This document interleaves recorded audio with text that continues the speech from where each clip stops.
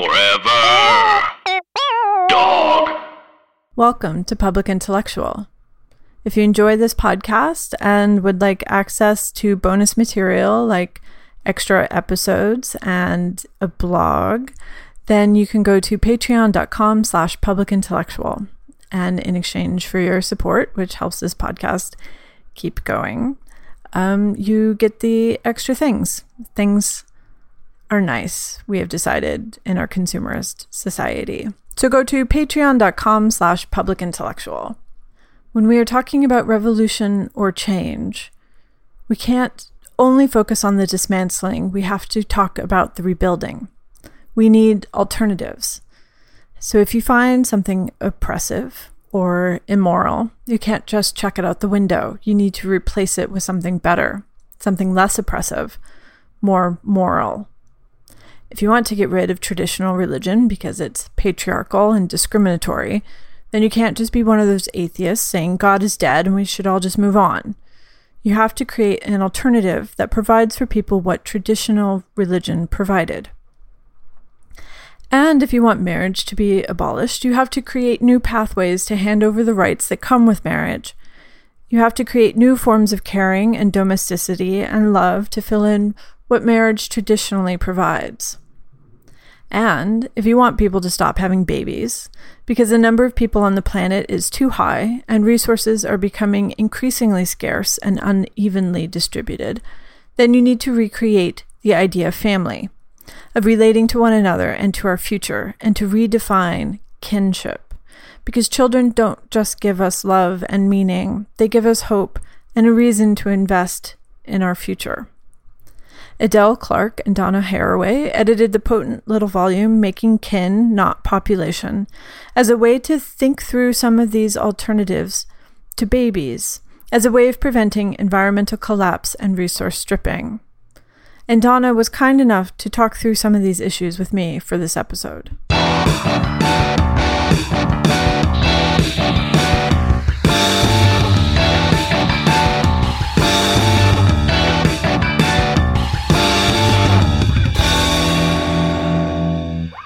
I wanted to start by talking about the booming silence that your talks that sort of became this collaboration were met with. As you and Adele Clark said in her introduction, there was a not even, well, would you qualify it as a hostility or just a sort of refusal to engage with the issues that you were trying to discuss? Well, I think that's complicated. Sometimes the booming silence would be expressed as hostility if the issue of human numbers got raised. But I think that progressive feminists of many stripes actively avoided thinking and talking and doing politics in terms of the densities and levels of human numbers for excellent reasons, which is to say the ongoing history, not just the past history, of population programs that are at best misogynist, often racist. By misogynist, I mean not taking into account the kinds of reproductive freedoms, reproductive justice that women and their partners want to engage, but rather using modes of contraception that are the least under women's control, long-term methods that appear to be choice but are often coercive, not to mention outright sterilization programs, the ongoing tendency of wealthy people to assume that it's poor people's babies that are the problem, the whole history of Malthusian eugenics, which is very old and deep. So I think there have been and still are excellent reasons for serious reproductive justice feminists to be very wary of population idioms, population programs, population talk.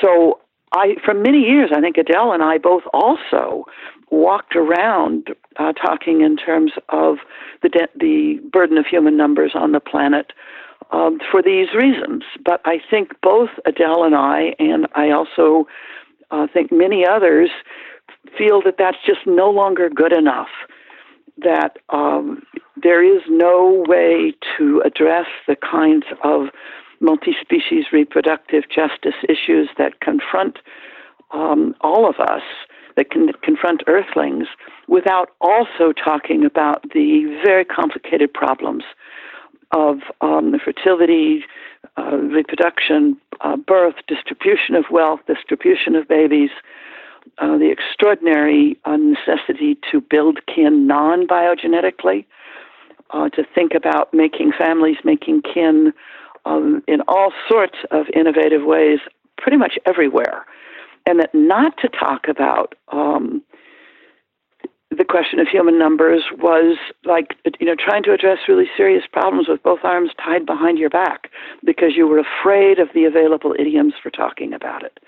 So I think the hostility has been legitimate in the sense that we, by we I mean reproductive justice feminists, have continued to confront real racism and misogyny and the kind of geoengineering, hyper-techno-friendly solutions, including in contraception, are no friend to reproductive justice feminists.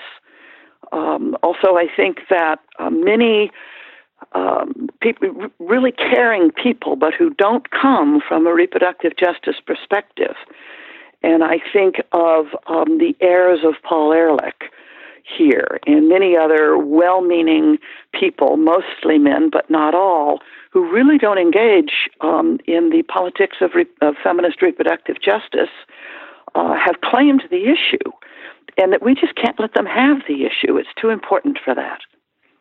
Does that get at some of what you were asking? Yeah, and it does seem like so much of contemporary feminism, at least in a sort of non-academic setting of the last 20 years, has been very sort of pro-natalist. So taken up as a feminist issue are issues like removing obstacles to reproductive technology, subsidizing the freezing of eggs, and so on, and sort of expanding the choices, the reproductive choices available to women, rather than a conversation about why we're doing this and if we should, which I think is a lot of sort of contemporary feminism of the last couple decades is going back to this idea of individual choice, and expanding a woman's options rather than sort of looking at this as a issue of justice or obligation. Yeah, and I think the notion, the radical notion of freedom has been reduced to the libertarian and potentially right-wing notion of choice in all sorts of areas. And that freedom is an expansive concept that is also freedom from poverty, freedom from steep hierarchy and social arrangements, freedom from the coercions of gender systems, freedom to, freedom from, freedom for. All those expansive notions of freedom that are part of the history of radical politics have been all too successfully reduced to questions of choice and individual choice. And many, many feminists, to be fair, both in and out of the academy, have written very important critical histories, critical political analyses of of pronatalism, of reproductive technologies that mainly do not serve any kind of sustainable notion of justice or freedom. I think there's been a lot of thinking about that, and necessarily so, as well as affirming the importance of access to reproductive health care, which could include reproductive assistance. But it's been to the exclusion of a kind of intersectional analysis of that, with what Adele and I and our co-authors are trying to do in the Making Kin Not Population book, which says that the questions of density and numbers must be a thread within this, not a kind of single causal way of thinking, but a really important thread that we have left out, often actively left out, actively excluded from our politics and our organizing, our thinking. One of the writers that is sort of referenced at a couple points in the book is Shulamith Firestone, who's also been kind of like met with a booming silence, at least in sort of mainstream feminism, that pretends like somehow both she and Andrea Dworkin just never existed at all. But how much has she sort of, what's her, when sort of rereading The Dialectic of Sex recently, it sort of struck me how much of that book feels like prophecy, if nothing else, way ahead of even where we are now. So how is she a writer that has been sort of formative for you? And for me personally, yeah, or in the sort of framing of this specific book. Not for the framing of this book specifically, but that said, certainly Adele and I think all of us, had read Shulamith Firestone at some point in our formation. And I have recently reread the marvelous introduction that Sarah Franklin did for the reissuing of Dialectics of Sex, Shulamith Firestone's book. I'd certainly taught that book in the past, and particularly taught it in conjunction with Celestine Ware, an African-American feminist theorist who is, if anything, more actively forgotten than Shulamith Firestone, and from the same period. So I feel, partly because I'm going to be 74 next week, that my own personal life as a feminist spans many generations of writing and thinking, and forgetting and then remembering or doing again otherwise. So I don't think Shulamith Firestone was directly influential in this book. It wasn't someone we talked about or thought about as we were writing. But after it was underway, it was someone that I think both Adele and I revisited. And she talks about it somewhat in her introduction. And I think it's because of Sarah Franklin, who for a long time, she's known for Dolly mixtures, for her, for her comprehensive feminist anthropological work around kin-making, kinship, and the animal agricultural industries in that, all kinds of things. Anyway, Sarah is also a friend, and her thinking has influenced me quite a lot. And she's currently involved deeply with a radical progressive feminist reconsideration of questions of reproductive freedom and reproductive justice at Cambridge, which I think is beginning to take on the question of human numbers in its complexity. Notice I'm avoiding the word population every time I can. Yeah. I'll use the term when I have to because I think it still does good work. But the term population has been so completely formulated as a biopolitical governance and productionist term within state-making apparatuses, health industry apparatuses, ways of valuing who is and who is not valuable in a population. It's a valuation term that it's very hard to work against. And it's very caught within Malthusian and neo-Malthusian frameworks. I think Michelle Murphy does the best job of laying out the dimensions of that. I will and do continue to use the term population because I think it's important. And I think the practices of demography are complex system sciences that need to be taken on in their complexity. And I think we can't not take them on, and not just in the mode of critique. So I will use the term population, but I prefer to think about questions of what kinds of density, what sorts of numbers, who lives and who dies within that. And it's a multi-species affair. And it's an affair in which the very concept of species is a problem.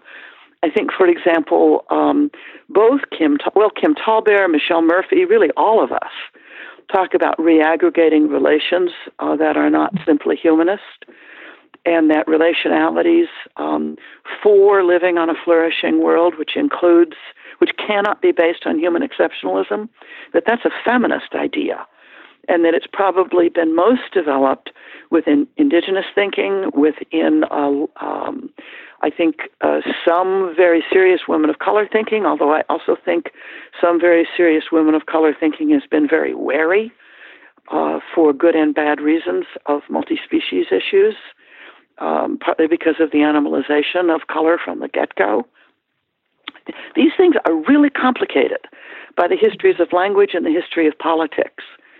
And I think what we're trying to do in this book is open up a conversation that we have truly avoided.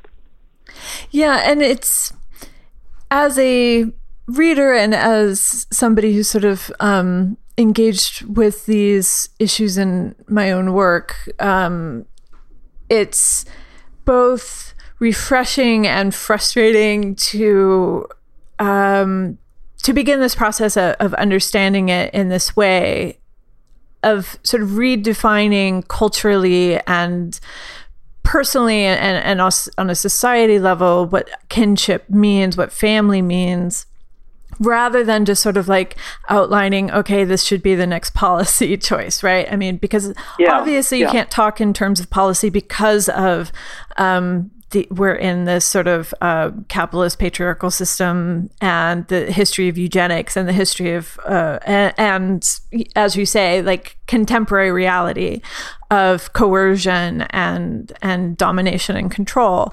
But then kinship and trying to deal with influencing culture becomes so much more diffuse and so less tangible.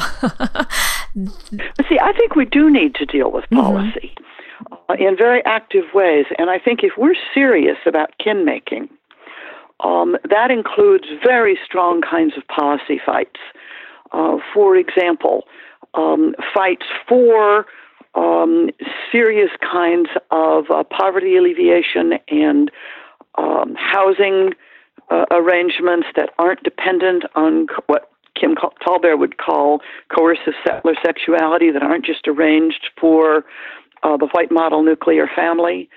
That we ought to be talking about housing policy, poverty reduction, questions of integrating the many kinds of people who both can give and need care into kin networks that aren't biogenetic.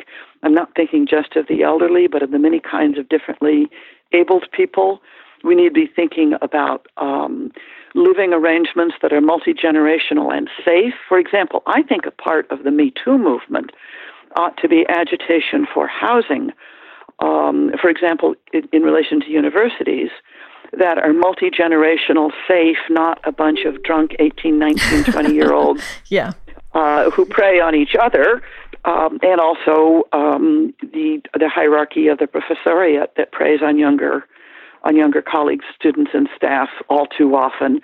The blame, shame, prey narratives, while important, I think miss often asking the questions of what constitutes ways of living in learning institutions, in towns, in various kinds of worlds. What constitutes living that creates the possibility for taking risks safely, including sexual experimentation? So I think policy is really crucial to all of this. And it's just like remembering the way that black feminist thinkers have said housing policy is about reproductive freedom. And reproductive freedom can't be reduced to the question of what happens in the uterus and the ovaries and the penis and so forth. That reproductive freedom has everything to do with being able to bring up generations into flourishing lives. Those are policy questions. They have to do with redistribution of income. They have to do with restitution, to peoples who have been subject to radical extraction.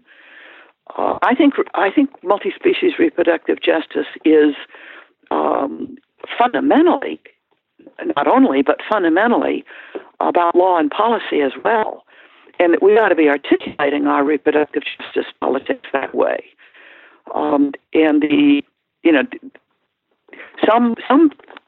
There are people who are doing that, and we ought to be making that louder and more specific and more imaginative. Yeah, one text that I keep going back to is Dolores Hayden's "What Would a Non-Sexist City Be Like?" Yeah, exactly. Yeah, which is so, and I think this was 1974 or around there that this was published. But yeah, like the issues of just how our domestic spaces are lined up reinforces this these dynamics that seem so immovable and so not just immovable, but like almost natural. It's just taken for granted that this is how a family is supposed to be structured, and this is how a city is supposed to be structured, and so on. Yeah. That's right. And the design of a house is a perfectly, as Dolores Hayden knew, with exquisite care, is a really good example of the way compulsory reproductive sexualities are built, and that choices are constrained within built worlds. And we don't build multi-generational, we don't build housing, cities, urban agriculture, other kinds of agricultural worlds that really take into account what multi-species reproductive justice would look like. Yeah, and in that, I was just going to say that as you say, like it's a problem of imagination. Like there's not even a sort of glimmer of what that would look like in our culture at the moment, right? Well, I think actually there are plenty of glimmers. My friend Katie King has always said there's more going on than you thought and less than there should be. And I think part of what heartens me is the degree to which so many people really are trying out different things. I think that the ways that contemporary democratic socialist imaginations are working even now in the heart of Trumplandia give me a certain kind of courage, a certain kind of ongoing sense that Chicken Little is wrong and the sky has not fallen, at least not yet. And that hopelessness is part of our problem. And so that I think we need to identify what people are already doing, including ourselves, and add to it. Basically make what we want stronger, as opposed to thinking the enemy controls it all, because they don't. And for me, I'm kind of a monomaniacal, one-line character at times, saying, in doing all this, we can't never say that there are already more than 7.5 billion human beings on this planet. And if we're extremely lucky, by which I mean reproductive rates everywhere continue to fall as they are pretty much everywhere except in the most awfully impacted war zones and terribly extracted places. If birth rates continue to fall as they are now, the human population on this planet by the end of this century will be about 11.2 billion people. If they don't continue to fall, it's more like 20 billion. Now, it's true that these are projections and flawed demographic sciences and very odd kinds of abstractions, but they're not nothing. And I think the system sciences of demography, taking account the trouble of flawed data sets, for example, because for a range of reasons, I know something about the history of censuses in the Malagasy Republic on Madagascar. And I know that no good census has ever been taken, and the last census was about 1950. And yet projections and statements are made about both current and future populations on Madagascar. And that's very strange, inadequate. That's a really weird operation. And Monica Casper, a wonderful feminist writer, has made clear how flawed the data sets and practices of demography are. That said, I think we still can't, I think it's really important to pay attention to the numbers best they can be and to make them better. Because I think that questions of distribution of wealth, impacts of consumption, and sheer numbers really matter. And they have to be talked about out loud with all of their imperfections and with a kind of willingness to make mistakes. I think that part of what shuts us up as actors in the world is the necessity to be right, as opposed to think out loud with each other and let each other make mistakes. and cultivate the capacity to forgive each other, because we are trying to build the we that re-practices kinship non-biogenetically, so that babies are rare and welcome, so that kids have siblings who aren't necessarily biological brothers and sisters, so that people have kin and family and ways of living both individually and collectively that redo kin. I think it's a very radical program. And we're not beginning it. It's been going on coextensive with the history of feminism. But I think we're the need to remake it now in the face of really profound natural, social, ecological, and human and non-human endangerment and urgency within which the question of numbers is not a small matter. One of the pieces I really enjoyed was the piece about East Asia by Wang and Wu. Yeah, they did a great job, didn't they? Yeah. And, go ahead and say more. The thing that sort of struck me was that this isn't just about babies and children, but older populations, especially in America. The New York Times has been doing this series about sort of the homeless population of older Americans who are sort of wandering from temp job to temp job, seasonal job to seasonal job, living in these very sort of precarious situations. Yeah, exactly. And totally sort of completely marginalized due to age and lack of sort of family support. And so having that be brought into the conversation by this piece was sort of eye-opening to me, because that was just sort of an angle thinking about these issues that I hadn't thought about before. That it's not just about the new generations coming up, but reintegrating these populations that have been marginalized in these other ways. Yes. Well, I think Yuling and Chiling, based in Taiwan, did an amazing job. Both are really, Yuling was Chiling's graduate student. Chiling edited the East Asia Science Studies Journal for many years. These are key players in science studies in East Asia and really internationally. And they're taking up the question of the nation states such as Taiwan, for that matter, the People's Republic, Japan, the so-called low fertility crisis that leads to national pronatalist policies and ongoing anti-immigration policies, by the way. Immigration is I think the question of migrants is something we need to come to out loud, as well as the question of those who are older.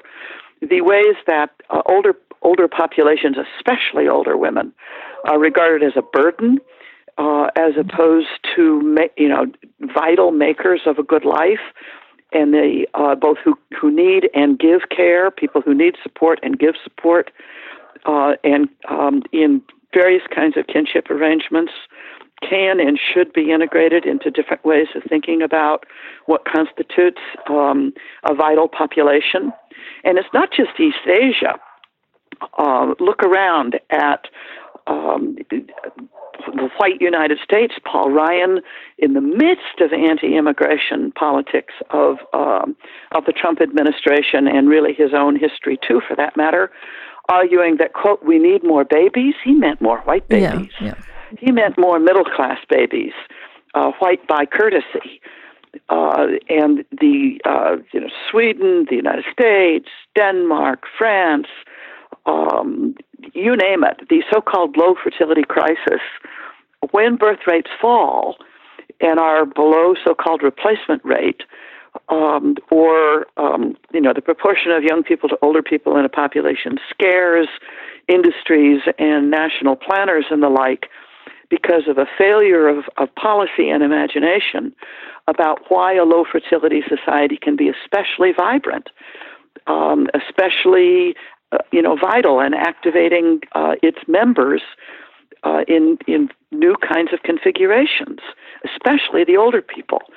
In this case, that I was listening to a story on NPR this morning before I got up a 60-year-old woman whose entire working life she spent as an employed preschool teacher, therefore not making much money, was holding it together in retirement in a rental apartment.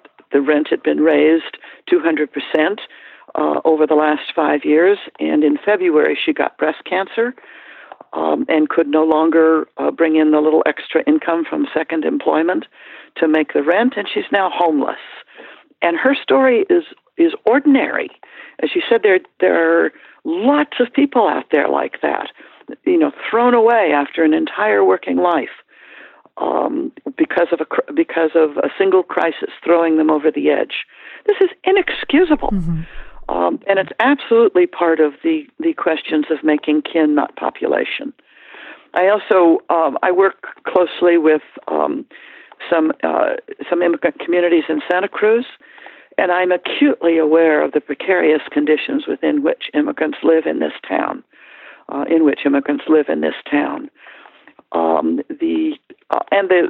The importance of taking seriously the needs of immigrant generations, of immigrant children, immigrant elders, the working adults who are working 2 or 3 jobs, often illegally and invisibly. This has got to be part of serious kin-making thinking. If you look, the crisis of international migration, forced migration, from war, ecological collapse, economic immiseration, the question of the well-being of migrants in the homes from which they come and to which they move is fundamental to kin-making. And I think we should be proposing why this is about making kin and how it's about making kin. Anyway, I'm going on and on.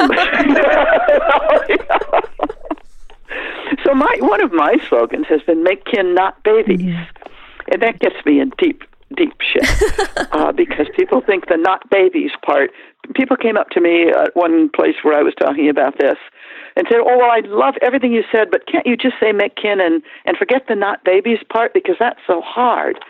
And I said, if you think that's harder than making kin, you live in la la land. Making kin is one of the biggest challenges we face.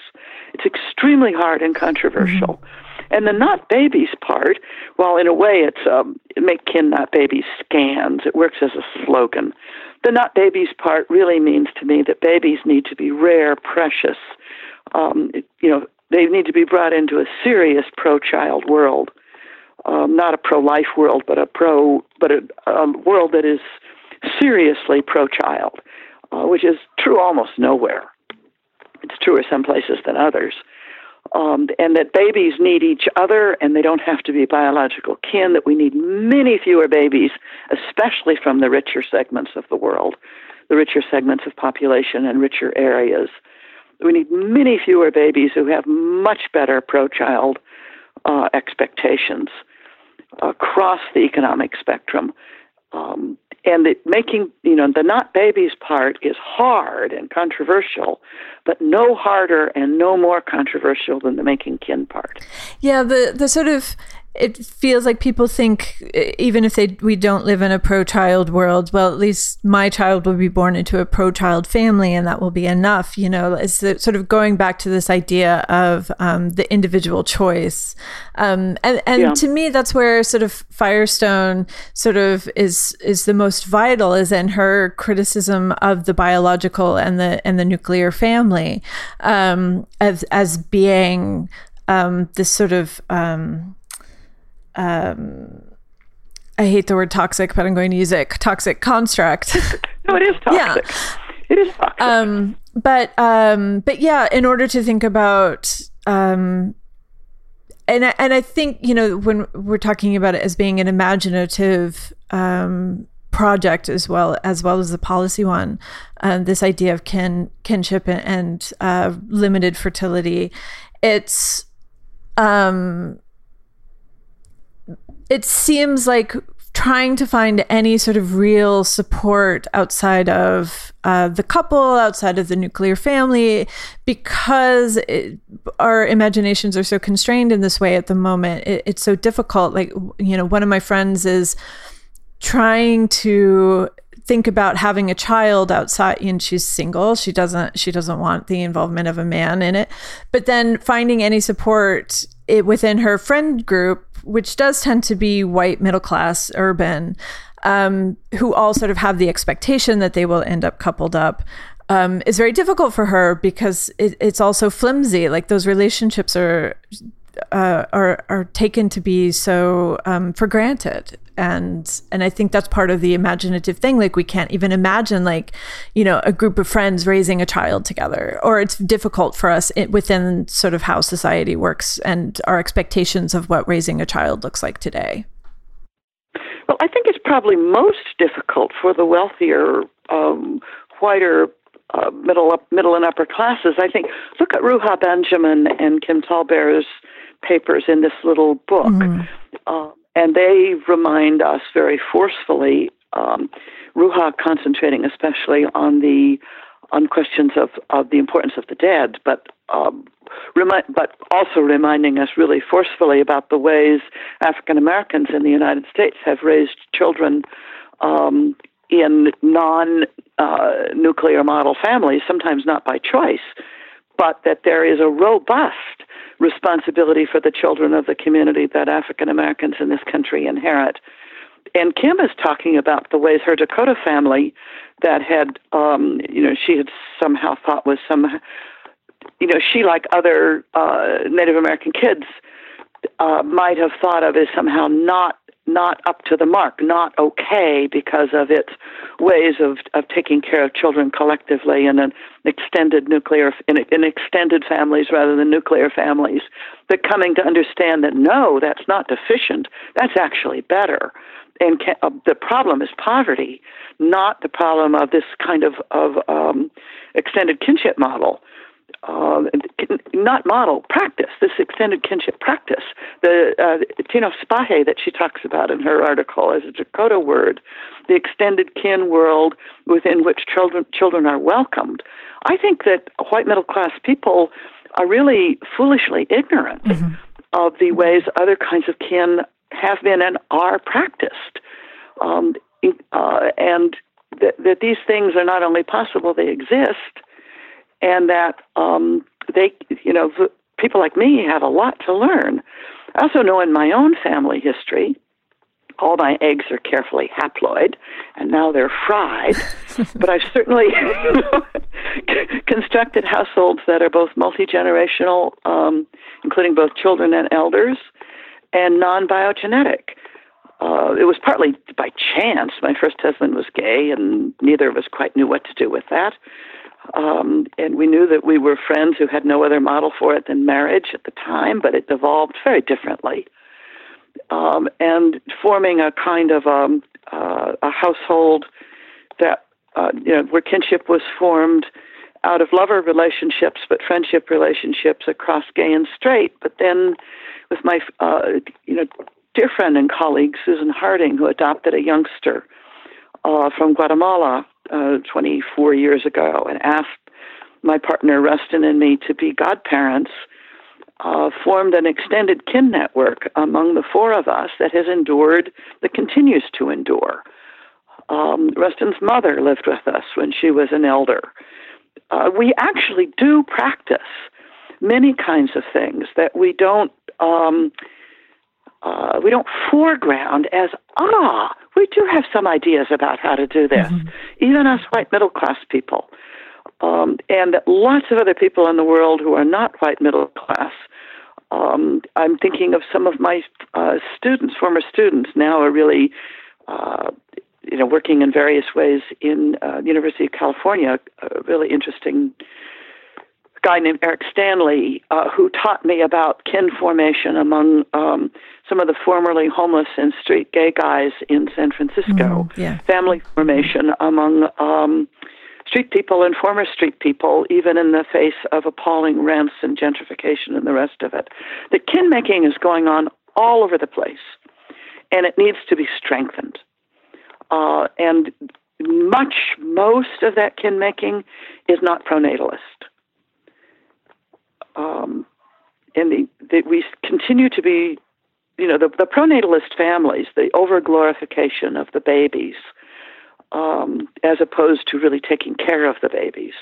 I call pronatalism and pro-life a kind of baby fetishism that isn't really committed to taking care of the young.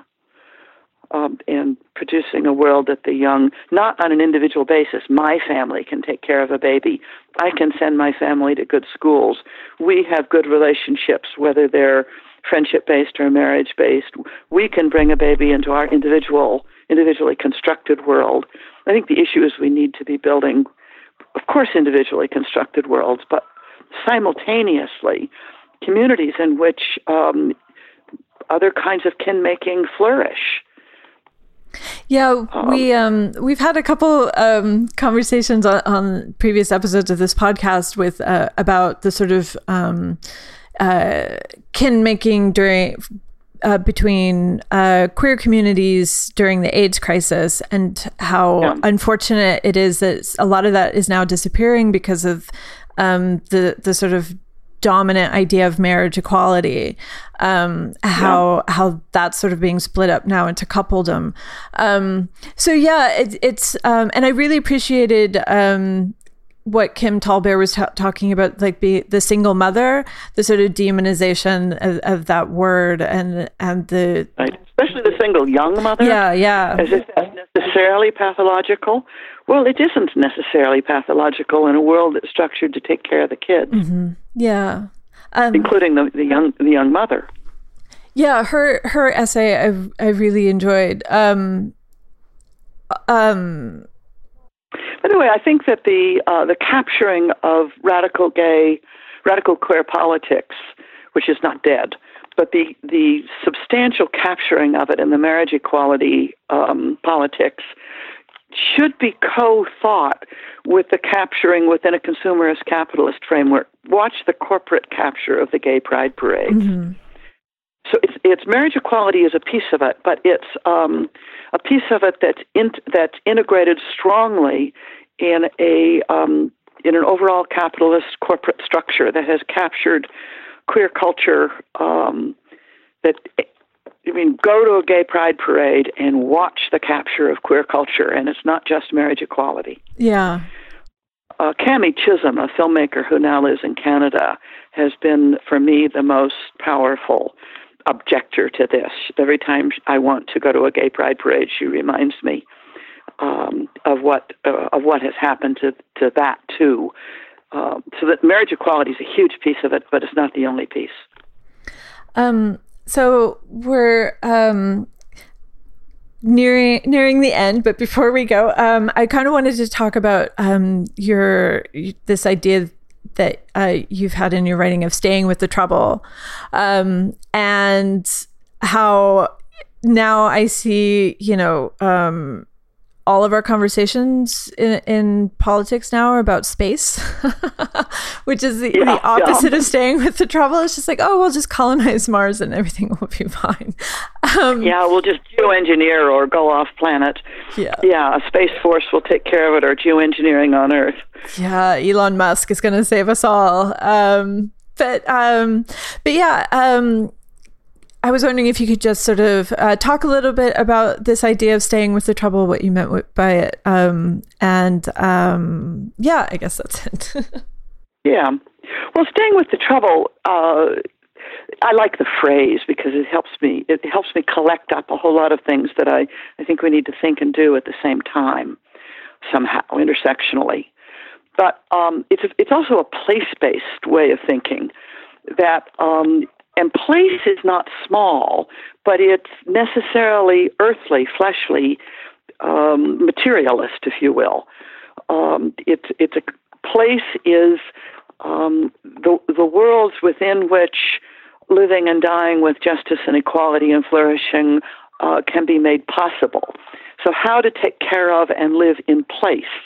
That means how to actually be engaged with, let's say, the questions of fracking in Monterey County and the questions of rent control in Santa Cruz, at the same time as being engaged with the questions of heavy profit-making in immigration, in immigrant detention, including child detention, including actually staying with the trouble of sea level rise and climate change as it's affecting Pacific Islanders now.